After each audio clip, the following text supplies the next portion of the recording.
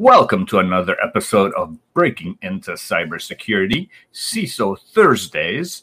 And today we go even up from CISO to Chief Security Officer.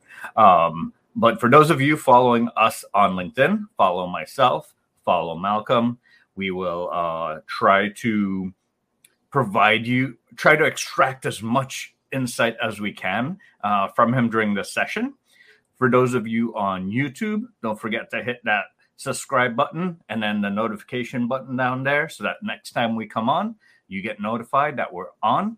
And for those of you joining us on podcast after the fact, don't forget to share it with all your friends and family so that they can be interested in cybersecurity too, because we need people from all backgrounds, all work studies, all industries to really combine in cybersecurity and have some sort of security mindset so that we could be more secure as a culture than if we just had a security team siloed over here.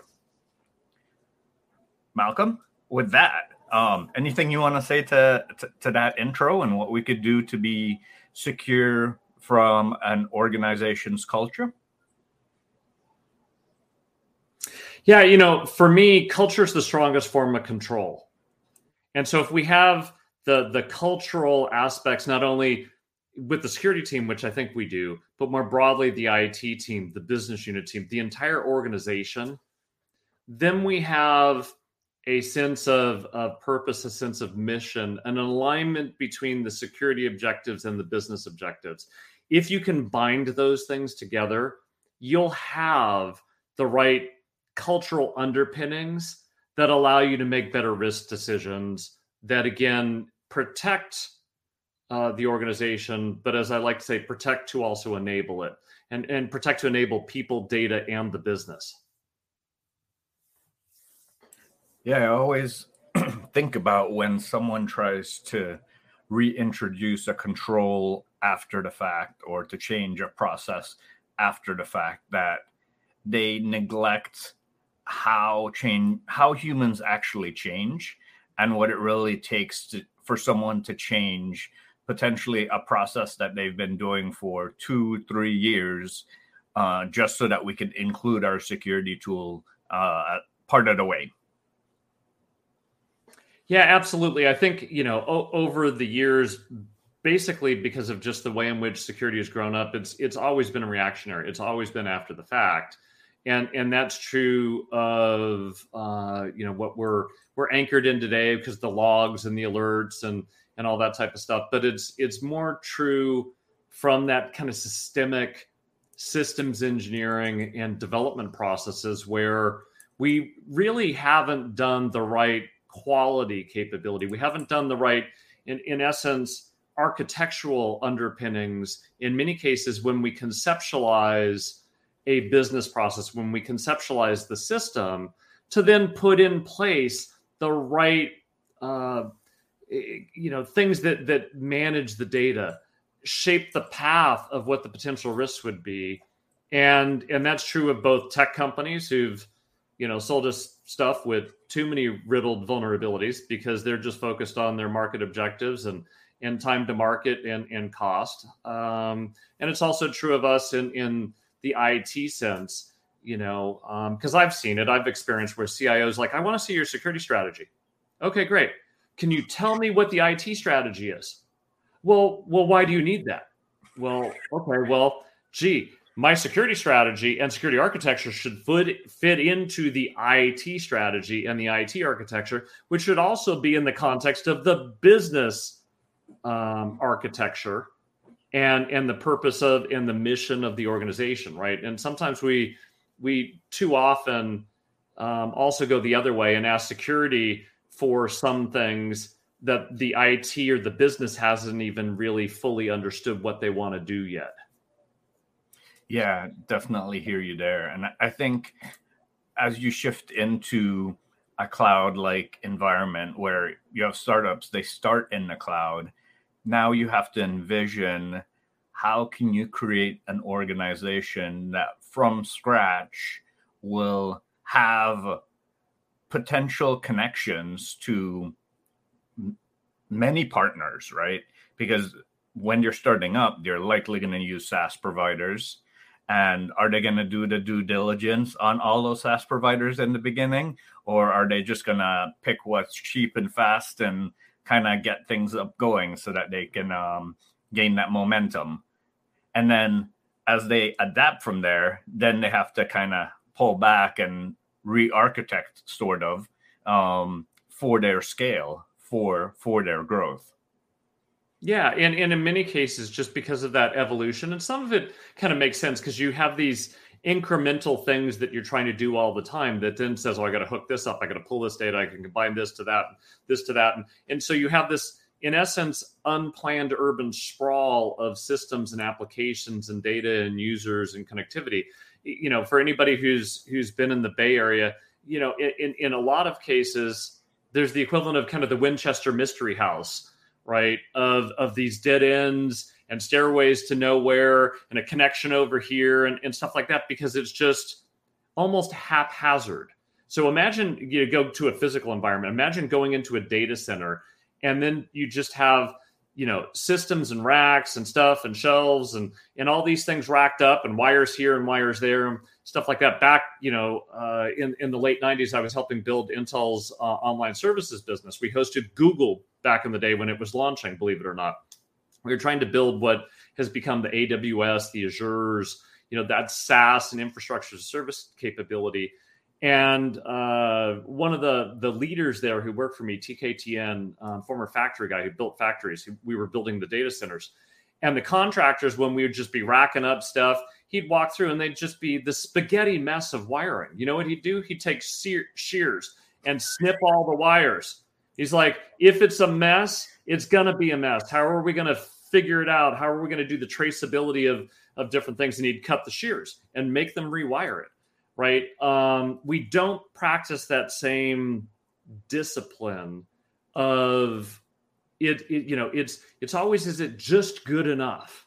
And can we get the functionality we want versus going, do we have the functionality we want, but the protections we need, right? Yeah, your story reminds me of when I worked for Terramark back in their data center.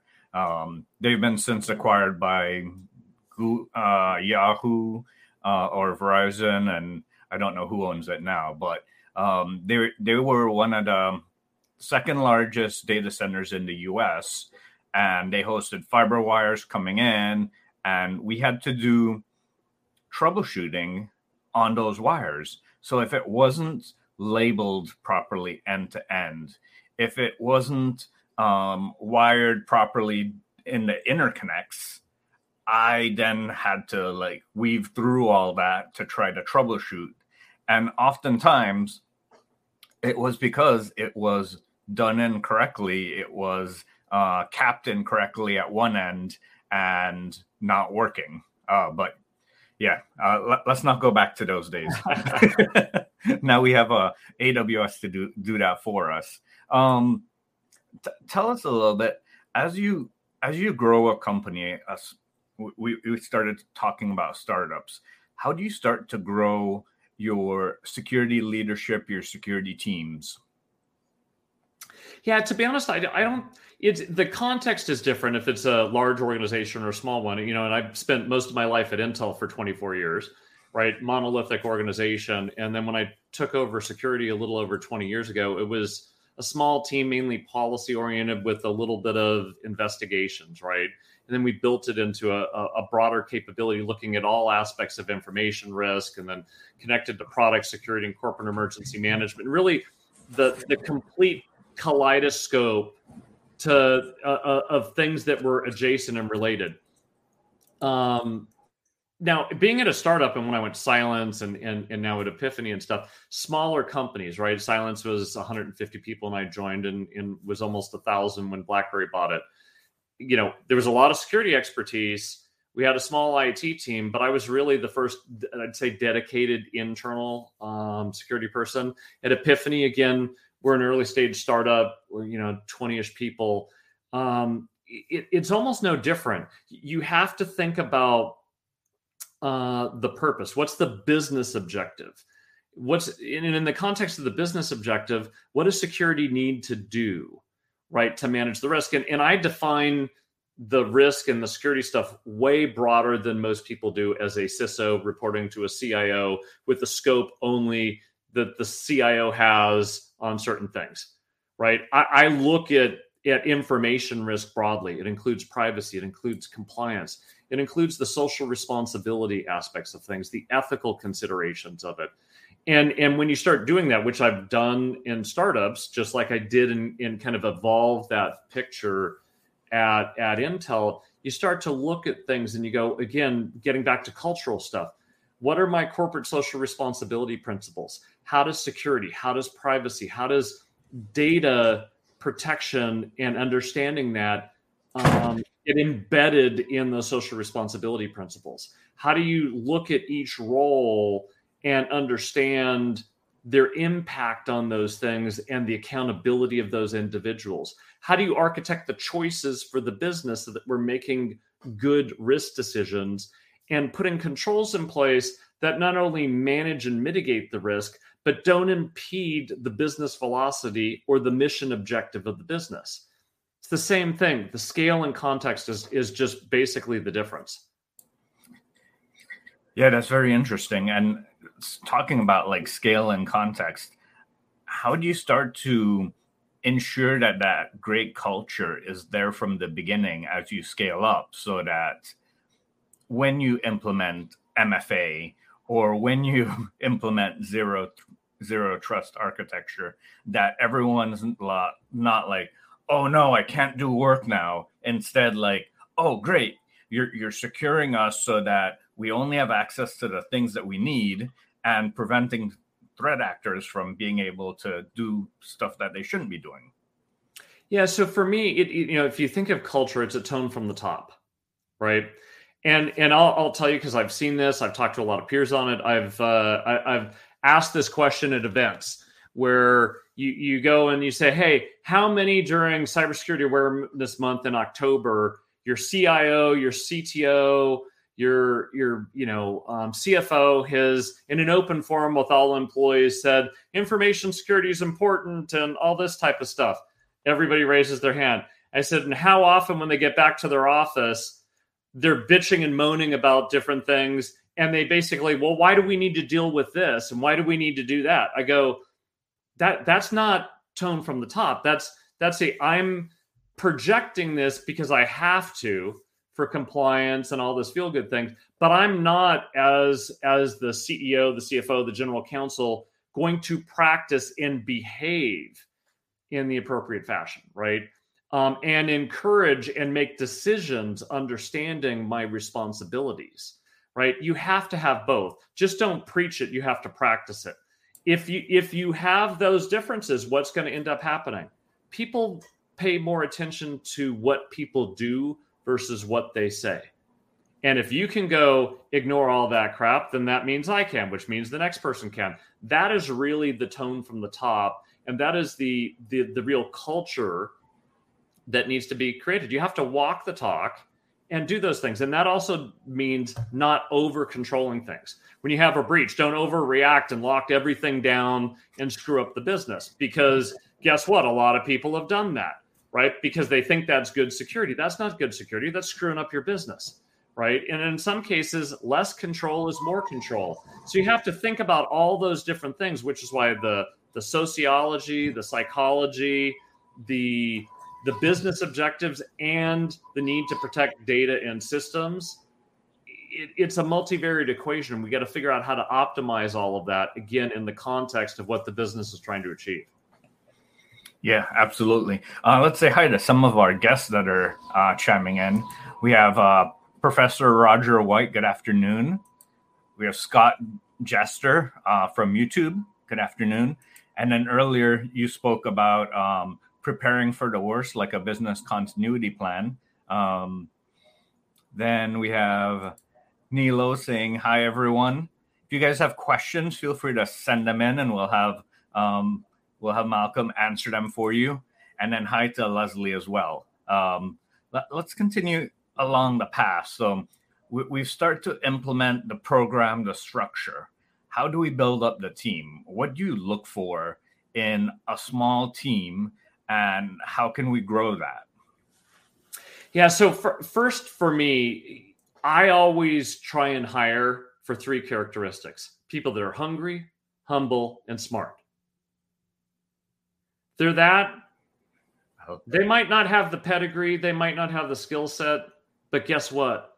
If they're hungry, humble, and smart, they'll figure it out. I learned a long time ago that hard work beats talent that doesn't work so hard.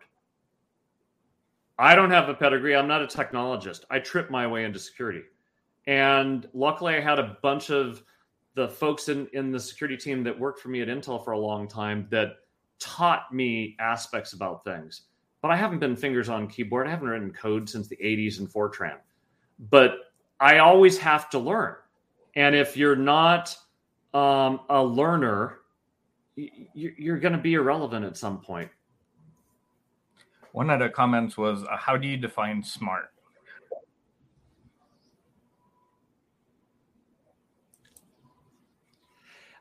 In simple definition, you know what you don't know, and you're willing to go learn it. Those that think they know everything, in my opinion, are not the smartest people in the room. Smart people are the people who know how to learn and know how to go find the people who know that knowledge, because we can't know everything. And, and again, we certainly, for certain roles, they need to have a certain level of technical acumen and business acumen, right? They have to have a level of communication skills and collaboration skills to navigate things, right? They have to have a bias towards action with a responsiveness and an agility to what they're doing. So you can look at the resumes, you can look at the educational background, you can look at the work experience, but go beyond that, because if you just look for the pedigree, you might end up with a dud. So if we take the pedigree, whether that pedigree is an actual degree, bachelor's, master's, whatever, or a certification, what do you look for on that resume?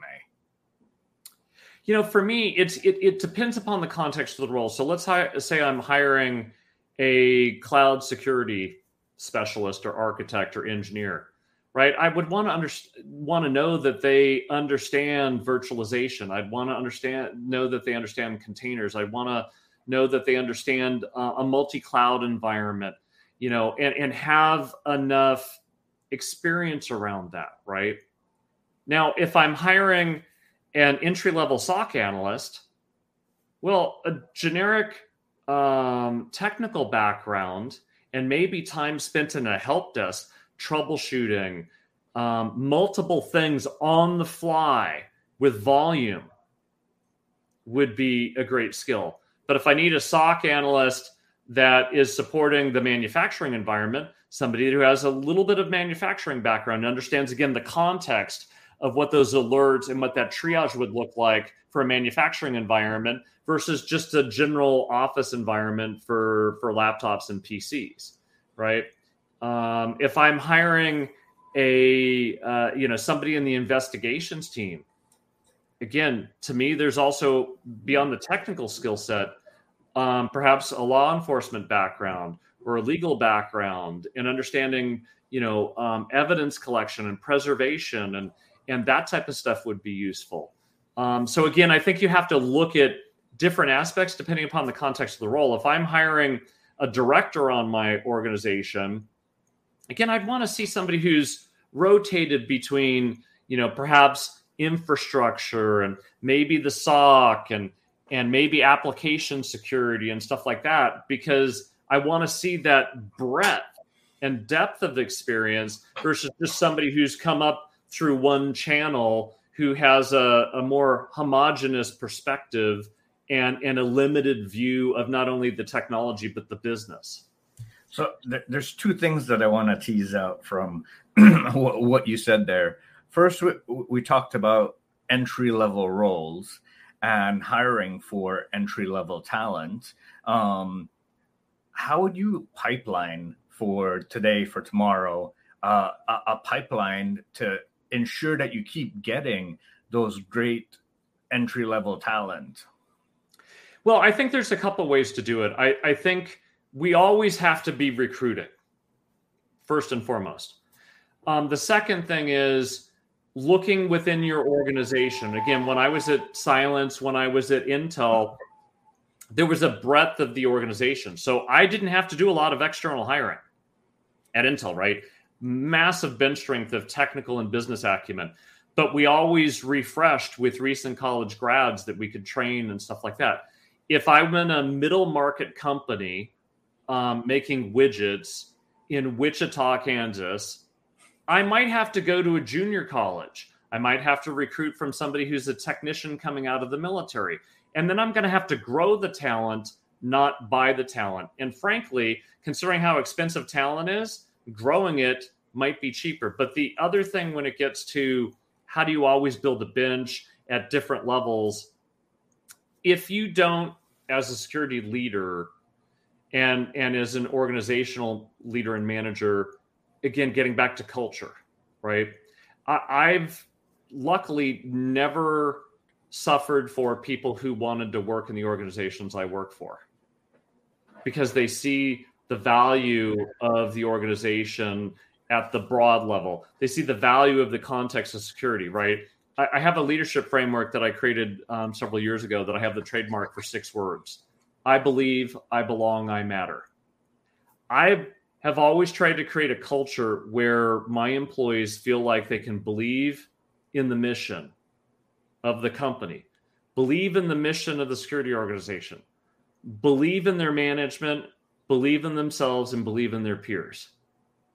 Then they have to feel like they belong because you create a culture that the organization, frankly, gives a crap about you as an individual. And at the end of the day, if the work you do and the work the broader organization does matters, you've got a stickiness. People are in their career stuff. There's purpose, passion. There's impact that they can see. And I think when leaders and managers cultivate a culture where an employee can, on an occasional or routine basis, say, I believe, I belong, I matter, you're always cultivating, you're always recruiting, and people always want to work for you. Wow. I want to work for you now. The other thing that you touched on is you mentioned that you like to see people that rotate. So would you say that in general, you look for generalists versus specialists, or for a leadership role, or does that differ? Is that like a more broader approach that you use? It's a broader approach. Take medicine, right? We've got general practitioners, we've got orthopedic surgeons, we've got foot doctors, we've got thoracic surgeons, we've got heart specialists. So in some cases, you're going to need a specialist who understands one particular thing and understands it well. But guess what? That's all they can do, right? So unless they have breadth and depth, then they're going to be only fit for purpose for that one thing. And guess what risk is? It's one, temporal, it's changing. 2, there's a diverse set of knock-on effects, right? And so you need a mixture of both, but I prefer when I have a specialist that they are much more of an individual contributor, or they're managing a small team for that particular specialty practice. But if they want to be a more senior person, or a CISO or a CSO or a chief trust officer, or even a chief privacy officer, some people would say privacy is a specialty. It is. But even the chief privacy officer, because I've been one, needs breadth and depth of understanding, right? To put that stuff into context and then to create the right environment that respects privacy, but also enables the business, and in the same time is working well with the security team and the other risk functions so that you're not at odds with each other, which sometimes can happen, particularly between security and privacy, right? Yeah, definitely. I was reading a book recently from David Epstein called Range, and I really believe in that concept. I grew up that concept. I didn't know I was living a range concept, but I never liked to specialize in one area. I like to learn about cloud. I like to learn about storage. I like to learn about infrastructure, a little bit of everything. And then I can have a conversation with everyone about everything, but I'm not the one that's keeping everything up. Yeah, I mean, you go back, when I started Intel 30 plus years ago, if you were a specialist in mainframes, well, that's pretty niche these days. Context has changed, but if you said, hey, I'm just going to be a specialist in IBM mainframes, okay, great. Okay, go back early 90s. I'm going to be a specialist in SAP Basis and ABAP. Okay, great. SAP's still big, stuff like that, but look at the broader context of where ERP platforms have evolved and what's there now, right?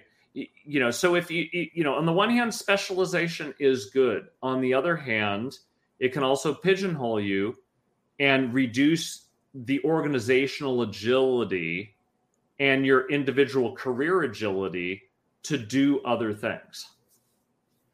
Yeah, definitely agree with that. I've been more the person that says, "Hey, can you go do this?" Yes, let's go figure it out. Let's go figure out how it works, and then we can help tackle it. So, Malcolm, we've created a pipeline. We have a small team. We're starting. You mentioned hiring internally, but what do we do for those that aren't ready yet for hiring? Like, they're in high school, they're in middle school, they're in elementary school. How do we prepare them for a world of interconnectedness and always needing to have security? Yeah, it's interesting when you say that, right? I'll give you an example. One of my wife and our gal that used to babysit our kids when they were small. She's now pushing 40, maybe late 30s, can't remember. But a few years ago, she had a 2-year-old daughter. We had a picture from when they had gone to Disneyland. It was on a frame on our mantle and stuff. 2-year-old daughter is like pointing at, wants it. I give it to her. Her finger, she wants to swipe on it. Why? Because she grew up in a screen world, right? And it's like, hey, it's not working. It's like it's a picture, not a digital set of photos. So on the one hand, you remember the whole thing, digital natives, cloud natives, and stuff like that. There is an acumen difference that people are growing up with, which positions them to not have it be so foreign. On the other hand, depending upon that experience and how well they've been taught from the time they were elementary school, middle school, high school, the equivalent of don't talk to strangers, and the equivalent of data protection and all that context, again, they might just be blasé about it and go, nothing's really hurt me, so therefore I don't need to worry about it. The IT providers, my device providers, all these people that are giving me all these free things are protecting me. Instead of the reality is I'm the product and they're just trying to use me, right? In some cases. So, but I think we can do a better job as a society adding basic principles into elementary school, middle school, and high school around cybersecurity safety and the integrity. And then I think for people who have a technical acumen, and we've got, the coding and computer science classes, even in some of those earlier days, embedding in there, information and technology and digital ethics courses. Get them to understand what's right and wrong about it. When they're coding, just don't reward them for getting the functionality they've done. Grade them as well for the security and privacy of things. But that also falls true in the organizational context that we're in today. I mean, I've experienced this in tech companies, right? You could become, the technical god, a fellow or principal engineer, because you had patentable technology that sold product, that had functionality, that created revenue. but it had a whole mess of vulnerabilities in it. My view is you should never be given the principal engineer title to say you're a preeminent engineer unless you can demonstrate you're within building code, so to speak, that really limit the potential security and privacy implications of the technology you created. But so you went down an interesting path with regards to that, and it brings me back to, I took my son to a coding camp, and for him to try out if he liked it. 1 second. And during their example of the creating the game, creating the functionality, they didn't even talk about, okay, we should verify our inputs. We should make sure that we don't add anything. And while it was geared at a 7-year-old, you should say like why you're doing something, and not just, okay, put this in this bracket here so that we can stop the ball from going left to right.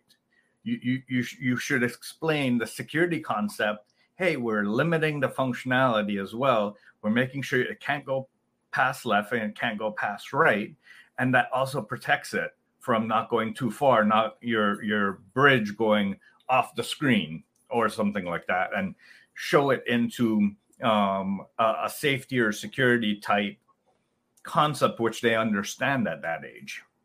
Yeah, it's no different. Take a physical example, right? If somebody was designing a building, a bridge, a house, right?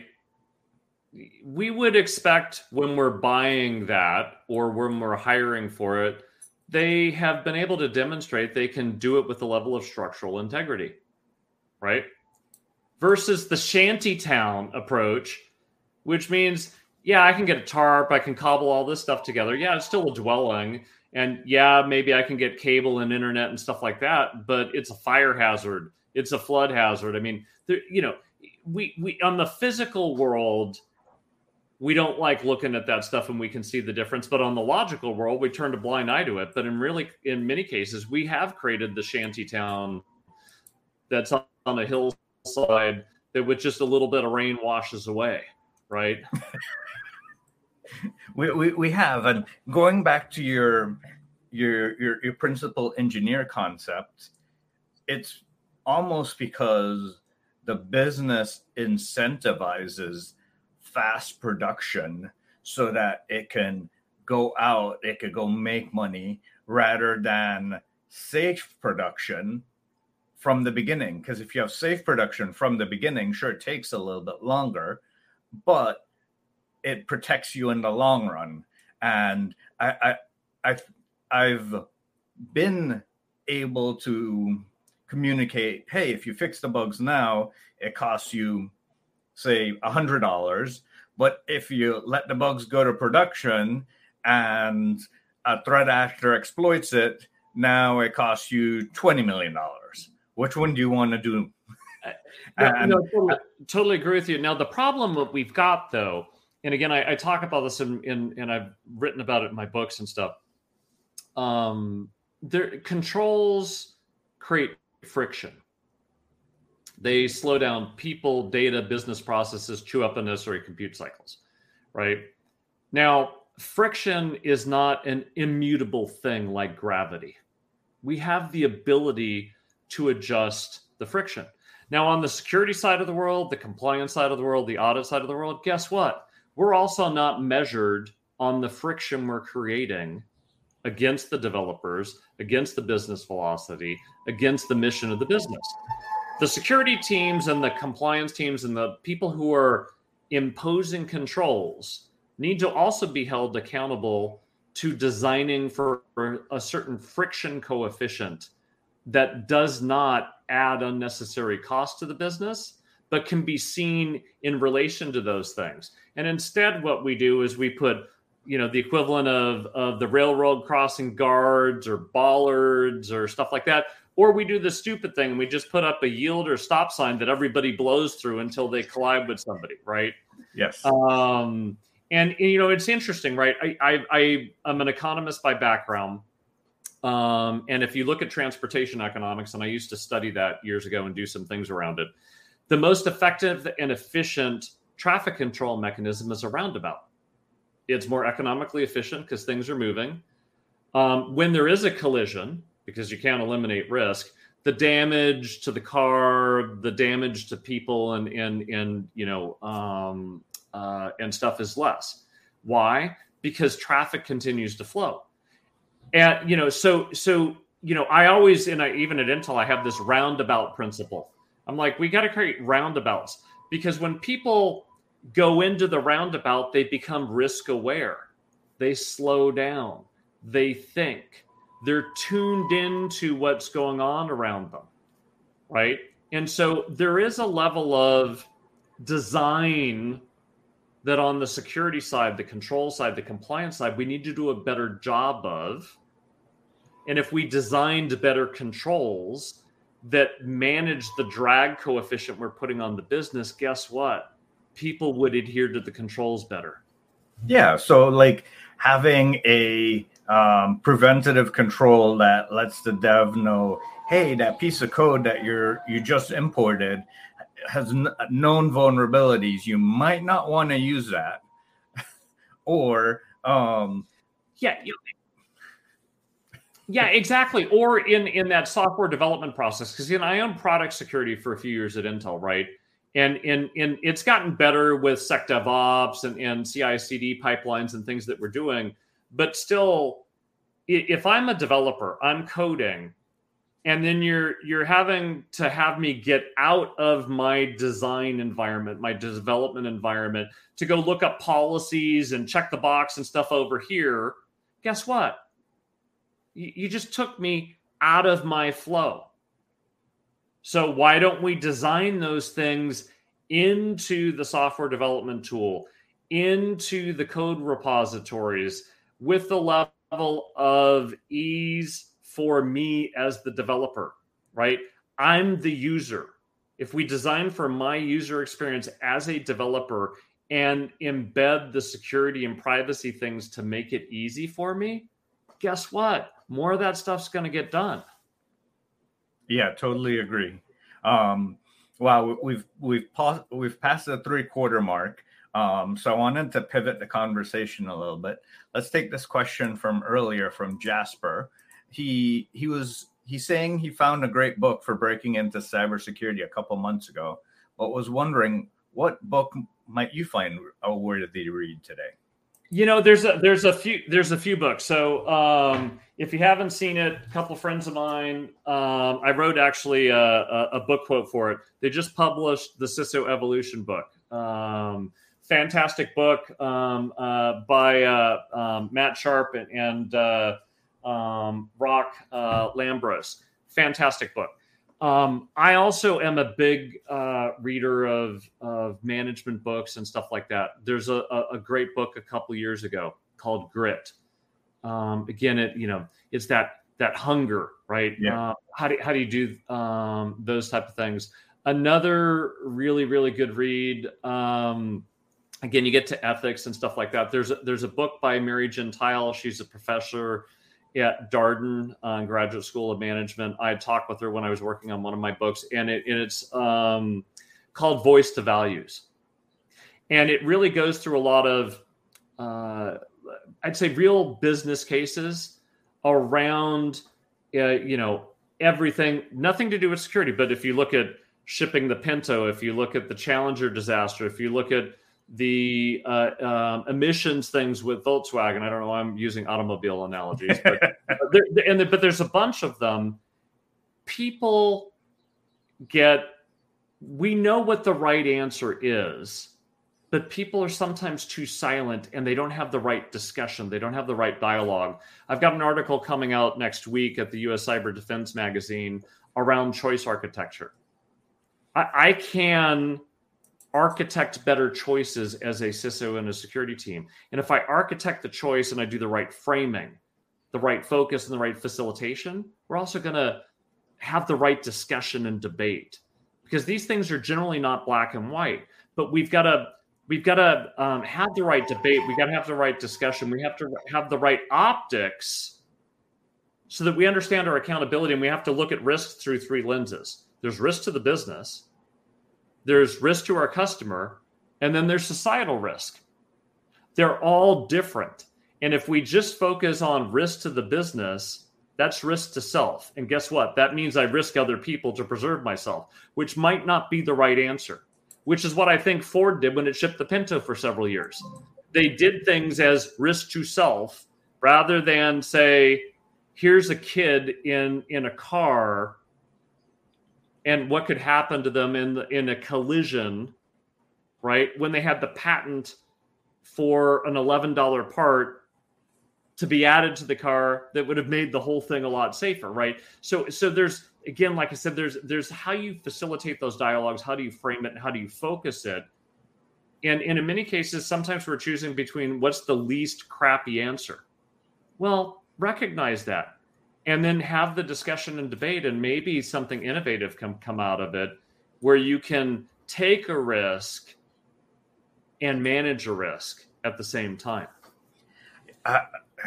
I think that third risk lens that you mentioned, the societal risk, is often the one least considered today by many companies, because it's the one that, well, if something happens, we're out anyway. So why, we're going to be out of business. So why care?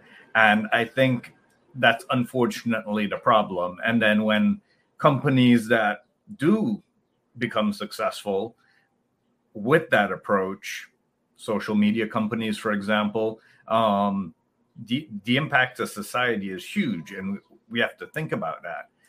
How do we input friction on them, but not too much friction that it decreases innovation to continue creating new companies, new ideas, new technology, but keeping that societal risk in mind? Yeah, it's a great question. So I also wrote and published an article in the U.S. Cyber Defense Magazine back in January. There's a difference between speed and velocity. Business always says, go faster, right? I'll use an automobile analogy. We all know speed kills, right? What a business actually needs is velocity. Velocity is speed with direction, speed with control, right? That will actually, going to my tagline, protect to enable people, data, and business. But what we have to do is, again, getting back to the control designs, we have to understand the friction we're putting on the business. If you put too much friction on the business, what happens? Either the business adheres to the control, or they don't. Yeah, exactly, or they don't. And if they adhere to the control and there's too much friction, you've created a systemic business risk. You've affected time to market. You've affected revenue growth, right? Or they go around the control. You've spent money, you've spent time, you're checking the box on all the client compliance stuff. And guess what? The business has said, screw you, consciously or unconsciously, and went around the control. In which case you have a false sense of control that's not actually doing what you intended it to do. So that's where that friction component is a design issue that we as the security community need to address. And if we spent more time focusing on control design and the efficiency and effectiveness of control for the business objective, we'd probably be in a better state than we are today. I'd agree with you there. And I think having that holistic approach to security, a lot of people don't consider. A lot of people focus security on the technology and the information, but they forget about the society, the privacy, the regulations. And it's always someone else after the fact that comes in and tacks those on. And that's the problem. It's not built in from the start. Yeah, and it's easy for us in many cases to say, well, this is the typical policy, or this is the standard, or this is a compliance objective, stuff like that, and go, but I'm only measured on my job, right? Well, the business is only measured on their job. Well, guess what? Because we have a myopic view of our role, and the business has a myopic view of their role, we stay in this, we're going in different directions, or we collide and have friction with each other. So unless we actually grow our business acumen to help the business achieve their business objective while managing the risks, we're going to continue to screw it up. And I think that comes back to the question that I had in the beginning is, how do we enable that business security culture from the beginning, that it's not siloed security, siloed business. It's, hey, we're working together to deliver an amazing experience to our customer. Like, that is what everyone is working towards, not just the business. Well, I think we've... Yeah, I think... over the past couple decades, I've been on the security side of things. I think we've made tremendous progress, but we still have a long way to go. In terms of our business acumen understanding how a business or an organization makes money or achieves its mission.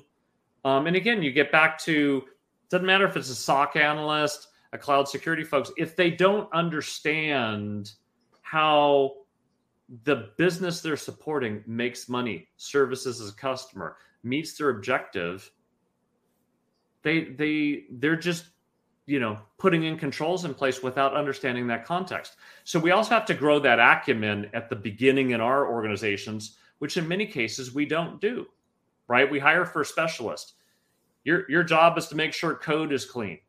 Well, yeah. But if they don't know what the functionality of the code is and what the mission objective is, they might be over controlling in some cases for something that's irrelevant. We do that all the time, right?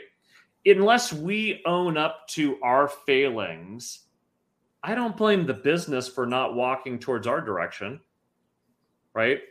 And I think, that's where we can do it. And I think the other part is, even if we do that, but the tone from the top, from the CEO, the board, all this other stuff, is one of just placating to meet the bare minimum so that we don't have liability and we have plausible deniability, and we go, you can't, this is tough, a sophisticated actor, all that other stuff that's a distraction to things.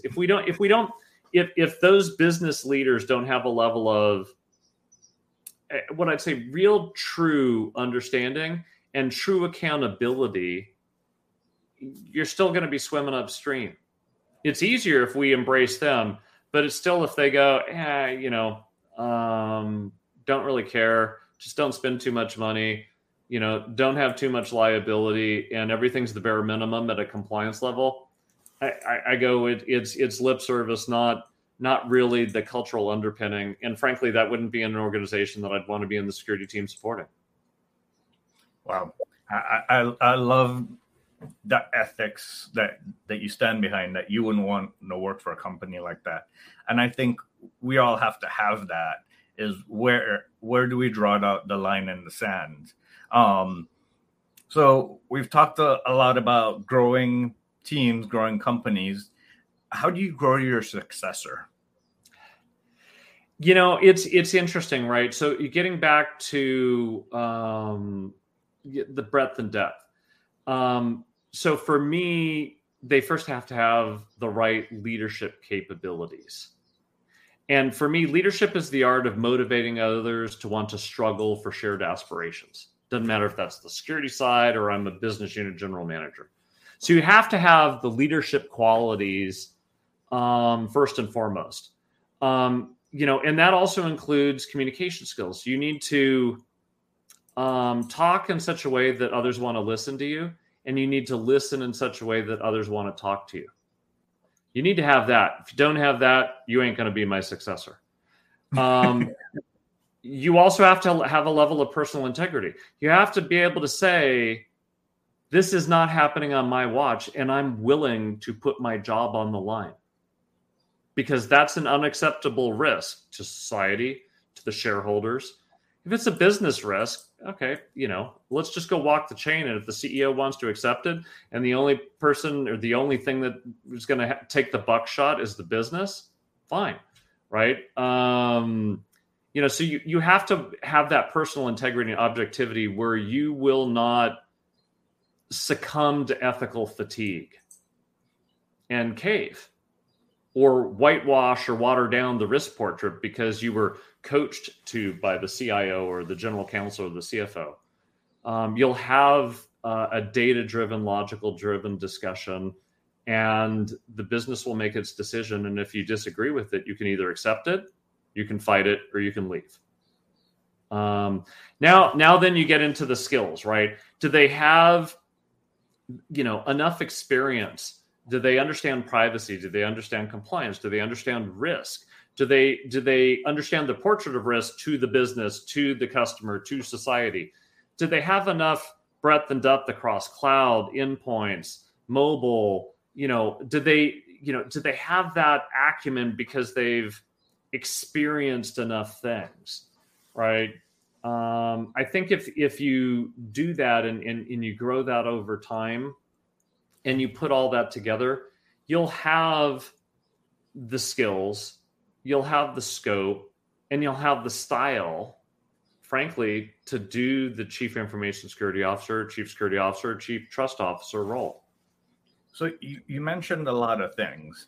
Do they need to be expert in all those things, or just be able to understand what's happening in those spaces? Because, all of those, like you mentioned, they're all different specialties. So you're expecting them to be specialists of them all, or be able to understand them all? No, not at all. Right. So again, I grew up at Intel and stuff like that. How do you become the CEO? Well, you're not a specialist and stuff. By the time you're moving to those ranks, you understand enough about a bunch of things, but you know who the specialists are. To become chief financial officer, you're not the tax accountant. You're not the person running treasury. You're not the person understanding, the detailed cost elements in a factory when you change a process technology. You might have been that 20 years ago, but you're not anymore when you're the CFO, right? It's no different. We're the CEO or business unit general manager of a function called security that has a lot of moving parts, right?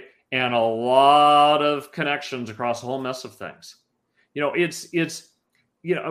I was back at Intel, Intel CIO 16, 17 years ago was worried that I was getting bored because I was in the security role 5 or 6 years at that point. And I had always hopped jobs every 18 to 24 months across different business units, different roles and stuff like that until I wound in security. And so he sat me down. He's like, "Hey, Malcolm, I'm worried about your development plan, where it's going to go and stuff, because security is kind of a niche function. It's a particular skill set." And I was like, "You're wrong." And, there was a design company years ago, I think it was called IDEO, that talked about the ideal technologists. They were T-shaped. They have a breadth of business acumen. They had a depth of technical acumen, right? And I went to the board and I drew that. And he's like, "Yeah, exactly." He goes, "So we need to give you more breadth and you need to experience more depth and stuff." And I said, "You got the wrong model." And I wrote this and codified it in my book. The ideal CISO or CSO needs to be Z-shaped. They have to have a breadth of business acumen. They have to have a breadth of technical acumen. And then the hash that creates the Z is the breadth and depth of understanding of risk, security, privacy, controls. And then wrapping all around that is a quality around integrity, communication, objectivity, right? So I always want to find somebody who's growing in their breadth of technical acumen, growing in their breadth of business acumen, growing in their breadth and depth of the security and risk understandings, but has the personal qualities and attributes of, again, integrity, objectivity, trust, right? That's the ideal candidate to run security, in my opinion. And do you, I guess quickly, do you hire from outside? Do you promote from within? Do you create a succession plan years out before you're ready to move? A good leader always does that. Again, if I look at it and I go, I'm the CEO of a business, if I get hit by a bus tomorrow and everybody's looking around going, oh, we have nobody to run the business, I didn't do my job. As a leader, my job is to assure continuity of operations for the organization I'm running and the organization I'm supporting. And if I don't have a backup, if I don't have somebody who's a couple lieutenants that can step in at a moment's notice, I haven't done my job. That's what a leader does. They always can be replaced because they're always cultivating the people, around them and behind them to be able to step into that role. If you're not doing that, you're not a leader. Wow. Yeah. That's so true. We have a couple minutes left, so I'm going to ask my last famous question, and then we can wrap it up. This is going to be a hard one, okay? Are you ready for it? If you had to summarize everything that we talked about, and everything in your journey into one piece of sage advice for someone that might be listening and that might want to follow in your footsteps, what would that be? Be curious, be passionate. And I think if you do those things, you're going to end up in a good spot. Be curious, be passionate. I love that. I was waiting for the be humble part at the end to go. Yeah, that's probably that's definitely the adder that I forgot. But yeah, it's if you have the right, again, it's that personal quality. But you're right. It's be passionate, be curious, be humble. And if you do those things, you'll end up in a good spot, and you'll bring others along. Yeah, absolutely. We're going to take one last question when we wrapped up. In your three-legged stool of business, does societal risk include environmental risk? Absolutely. I'll give you a really good example, right? And again, something I worried about at Intel, but it wouldn't have to be Intel per se. Again, factories, small chemical plant, right? We've got gases, chemicals, stuff like that. Cyber event that causes a gas leak or a spill of chemicals creates an environmental hazard in addition to a physical hazard, right? So I think in that context, yeah, I do see how cyber related and information security and information technology related risks can absolutely create environmental hazards. Well, with the rise of connectivity for operational technology, it's not when it's going to happen. If it's going to happen, it's when, because we've already had nation states that demonstrate that. But that's a whole other conversation. Totally agree, but there's a difference. There's a difference between accepting risk and acceptable risk, right? There's a difference between the fact that we can't eliminate risk, just like we can't physically or in the financial markets. We can't eliminate risk. But what we can do is eliminate the potential material impact if that risk manifests itself. Yep, that makes sense.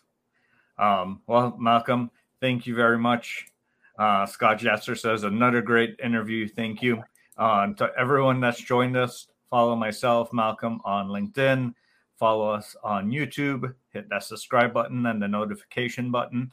And for those of you listening after the fact on podcast, give us a 10-star review, or at least 5-star, wherever you're listening to us, and share us with all your friends and family. We need as many people in cybersecurity as possible. And thank you all for joining us. Have a great day. Thanks, Chris.